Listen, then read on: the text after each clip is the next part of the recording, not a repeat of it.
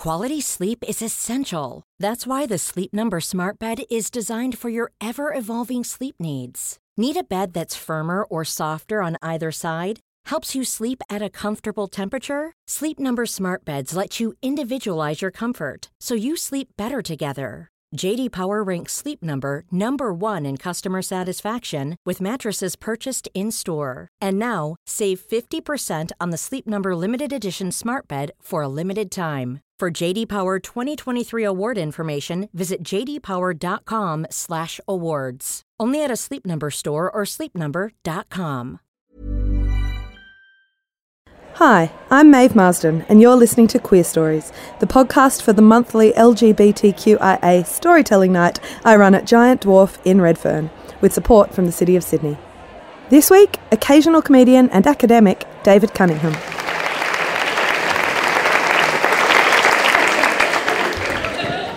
A fat man harvests few dicks on Grindr. He has no tribe. He is assuredly neither twink nor jock, while advertising as stocky or large would be taking refuge in the thickets of euphemism. He is presumed to be too out of breath to be a dom top.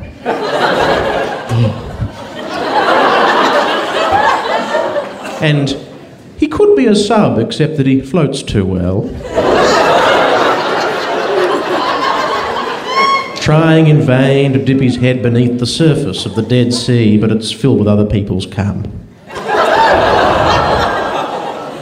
Metaphor number 1. Friends, I will confide a secret to you.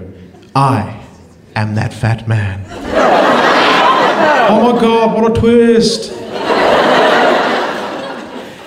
I swing up and down for a range of about 50 kilos and currently tip the scale at 134.6. Now, if you have an historical frame of mind, as I do, ignoring the decimal point turns that figure into a year. So at the moment I weigh 1346, or the Battle of Cressy. Where's my Black Prince? That's a history joke. Hopefully I don't fall too much further into the 100 Years' War. It's a lot of pizzas to Agincourt. When I lose weight, it becomes a journey back through time. Not to the fall of Rome, that'd be too far, but I've been down to the golden age of Byzantium and the Abbasid Caliphate a few times more. But about the death of Charlemagne in 814 AD would be the sweet spot, ideally. Now, many of us queer people struggle with the baggage as well as the celebration of our difference. Witness our depressions and our addictions. I happen to eat my feelings, and as you can see, I am a man of sentiment. Apparently it all began back in 1987, when at the age of 2, I asked Santa for a packet of salt and vinegar chips for Christmas. Santa delivered. It only became clear with puberty and then cranking up the dial-up modem to create my first dating profile on the now defunct website www.gay.com. They were simpler times. That I realised the romantic costs that leaning on that squishy emotional crutch would incur.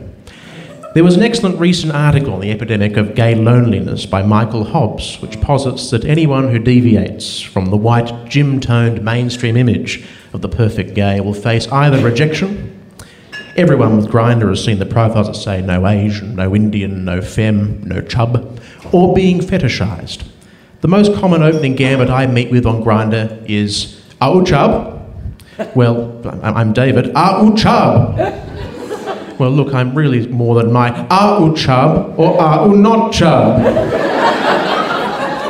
It's good to sort these things out early. If we merely fuck bodies rather than have sex with people, we reduce each other to human fleshlights.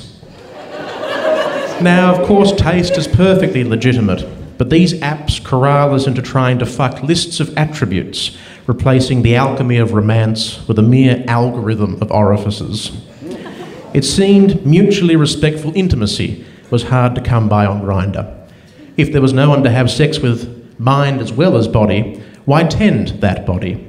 Why not be stuffed with cake, not cock? If there's to be no fisting, what use fasting?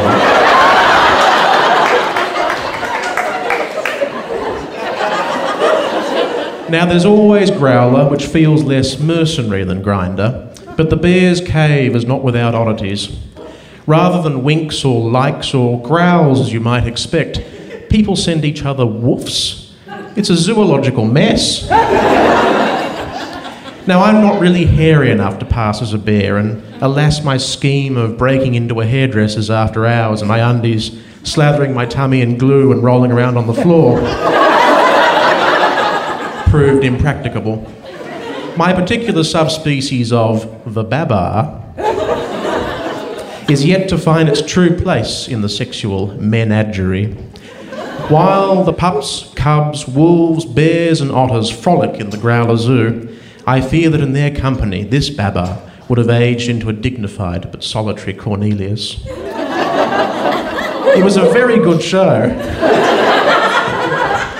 I could, of course, imitate the gayest of all the animals, originally hailing from South America, the hard-shelled and snuffling amaldildo.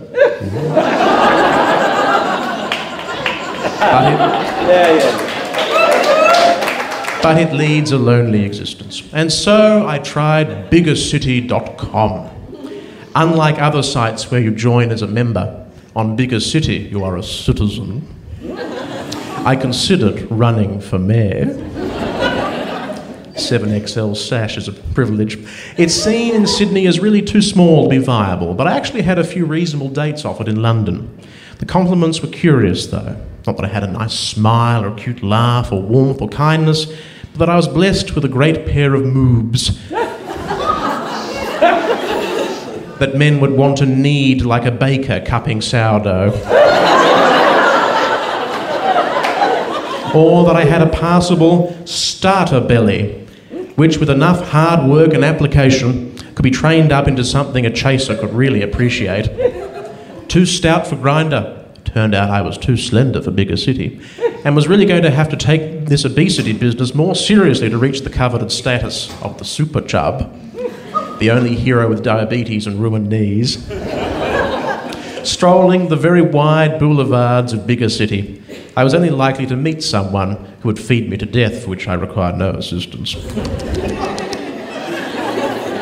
Now, I don't know how much of an issue this is for the rest of our great acronym, but the expectations gays so often put on each other to fit prescribed categories can make our online dating an unwelcome place. There's definitely something to be said for the frisson of meeting someone organically in person, but even then, the insistent intrusion of technology into queer courtship and its rigid categories helps form the subconscious expectation that there must be a down payment of abs as a deposit on being noticed. Now, I'm guilty of it as much as anyone, and have unfairly judged people for their appearance, feeling in my younger years that intelligence or humour or whatever should earn me someone fitter or more attractive than myself. But it turns out there's no universal human right to a hottie. At least not while my draft convention keeps being blocked by the Insecurity Council in my head. If we're driven to approach sex as something to be done with a body, however fine, without regard to the mind and soul that dwells within it, at the end of the day, it's just wanking into a person.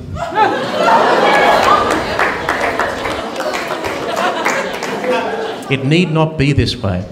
I have a dream that we will one day live in a community where a man will not be judged by the colour of his stretch marks or the heft of his belly, but by the content of his character. Maybe the control of his gag reflex.